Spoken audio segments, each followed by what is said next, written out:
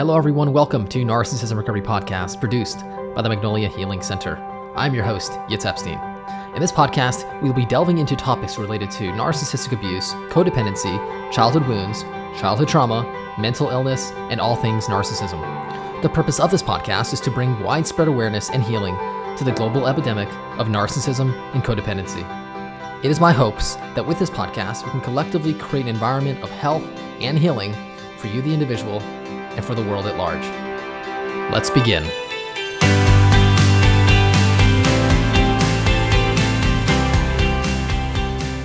Hi everyone, thank you all so much for joining me for today's episode. Today, I'm going to be breaking down perfectionism.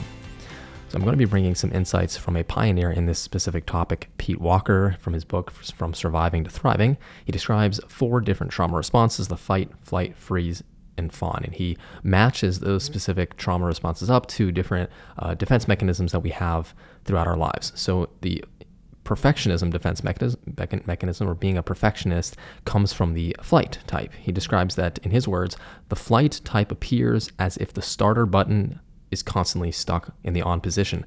They are obsessively and compulsively driven by the unconscious belief that perfection will make them safe and lovable. He says that they relentlessly flee the inner pain of their abandonment and the lack of attachment with the symbolic flight of constant busyness. To continue, he says that perfectionism is the unparalleled defense for emotionally abandoned children. The existentially unattainability of perfection saves the child from giving up unless or until scant success forces him to retreat into the depression of a dissociative disorder or launches him hyperactively into an incipient conduct disorder. He says perfectionism also provides a sense of meaning and direction for the powerless and unsupported child. In the guise of self-control, striving to be perfect offers a simulacrum of a sense of control. He says that self-control is also safer to pursue because abandoning parents typically reserve their severest punishment for children who are vocal about their negligence. In addition, he says that as the quest for perfection fails over and over again, and as sustaining attachment remains elusive, imperfections become synonymous with shame and fear. Perceived imperfections trigger the fear of abandonment, which triggers self-hate for the imperfection, which expands abandonment into self-abandonment, which amps up the fear even further, which in turn intensifies self-disgust. This goes on in a downward spiral of fear and shame-encrusted abandonment. He concludes that this can go on and on for hours, for days, weeks in environmentally exasperating conditions, and for those with severe PTSD, this can become their standard mode of operating.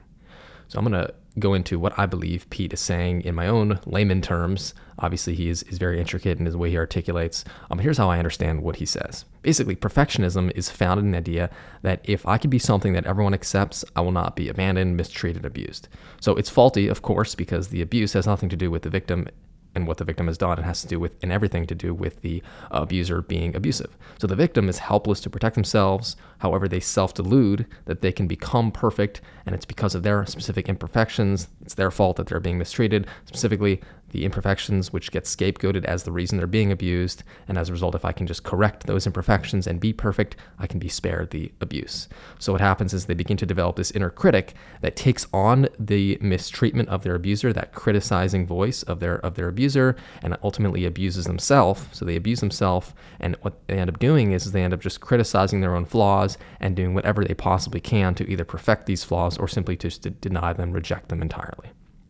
So those who suffer with the obsession with becoming perfect, with perfectionism, will look at their family of origin or the society around them to get an idea of what a perfect person means, whether it's in their character, their appearance, their belongings, their accomplishments, and essentially they will make whatever idea that they've identified as the perfect person into their ego ideal, which becomes the main goal of their striving existence. Ultimately, they're trying to become this ego ideal, this perfect person that everyone admires, because if everyone admires it and respects it, they won't be mistreated. Obviously, that's just simply not true. So essentially, it's a relentless pursuit motivated by the fear of shame and not being enough. So anything short of perfection is terrifying, as it would force the abuse victim to face themselves, to face the truths of the fact that they're being mistreated, face their wounds, their pain, face all that shame, and the truth of the fact that it's not necessarily them, it's not them at all who is the cause of their mistreatment, but rather they are helpless against an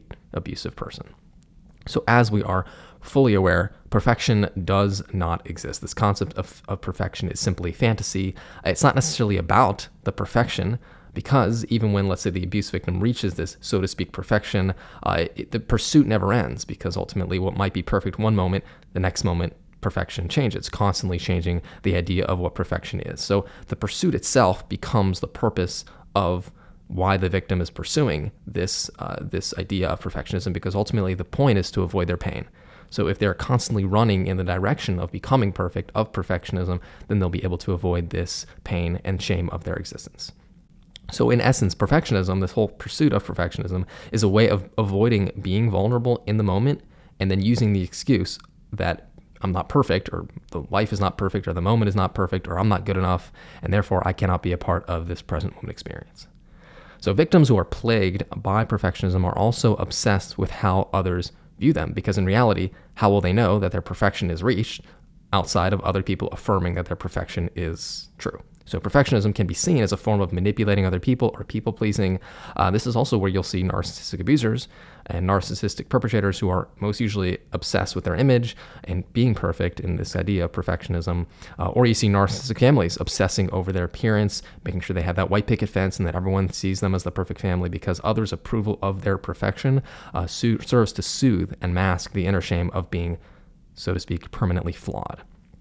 So in essence, perfectionism is an escape into fantasy and is a direct assault on the present moment existence, on reality, as we know there is no such thing as perfection. So let's talk about how to overcome being a perfectionist, the need to be perfect that plagues so many of us. So the fact of the matter is until we see the shame and the guilt, as well as the truth of what occurred in childhood or in our past that wounded us, we're going to see perfectionism and being perfect as a viable option, which ultimately it never is.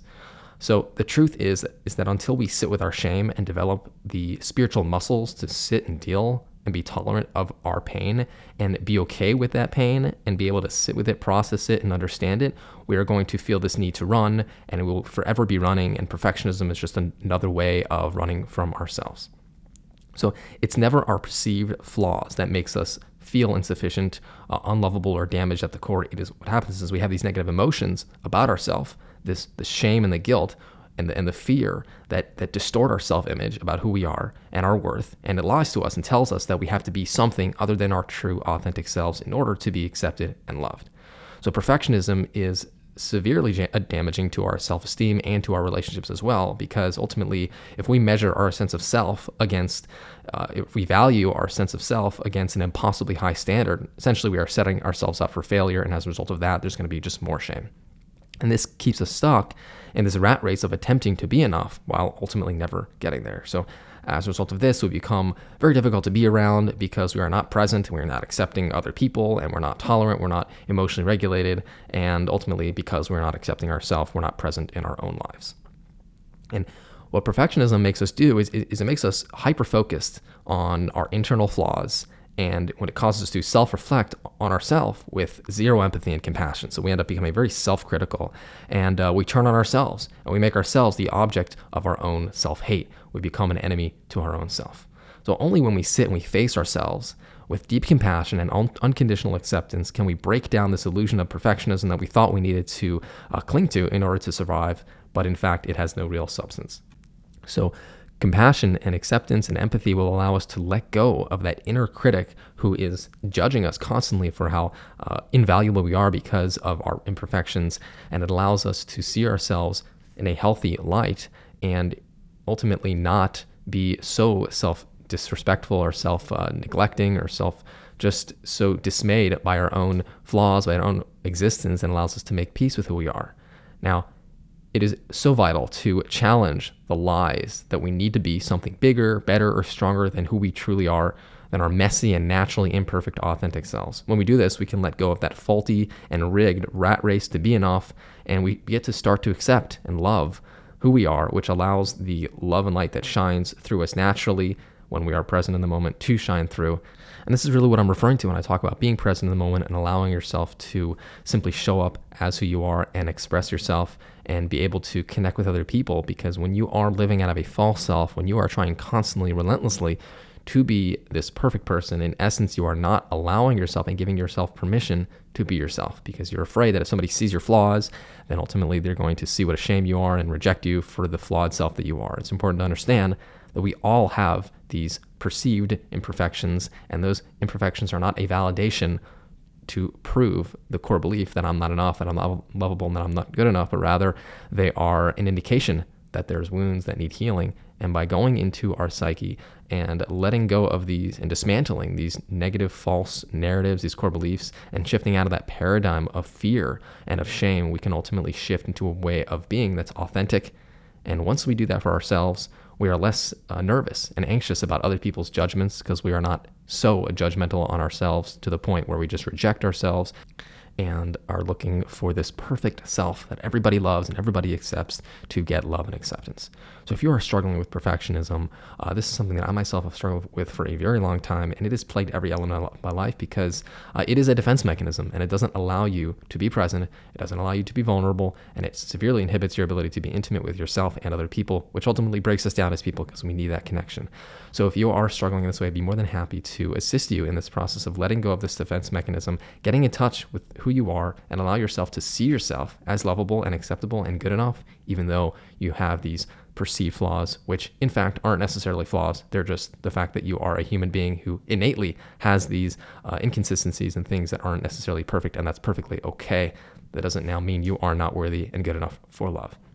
So if you're struggling and would like to work with me one-on-one, I'd be happy to do so. My email is yitz, Y-I-T-Z, @magnoliahealingcenter.com. You can reach me by phone, 818-210-6049. I want to thank you all so much for joining me for today's episode. Until next time, all the best.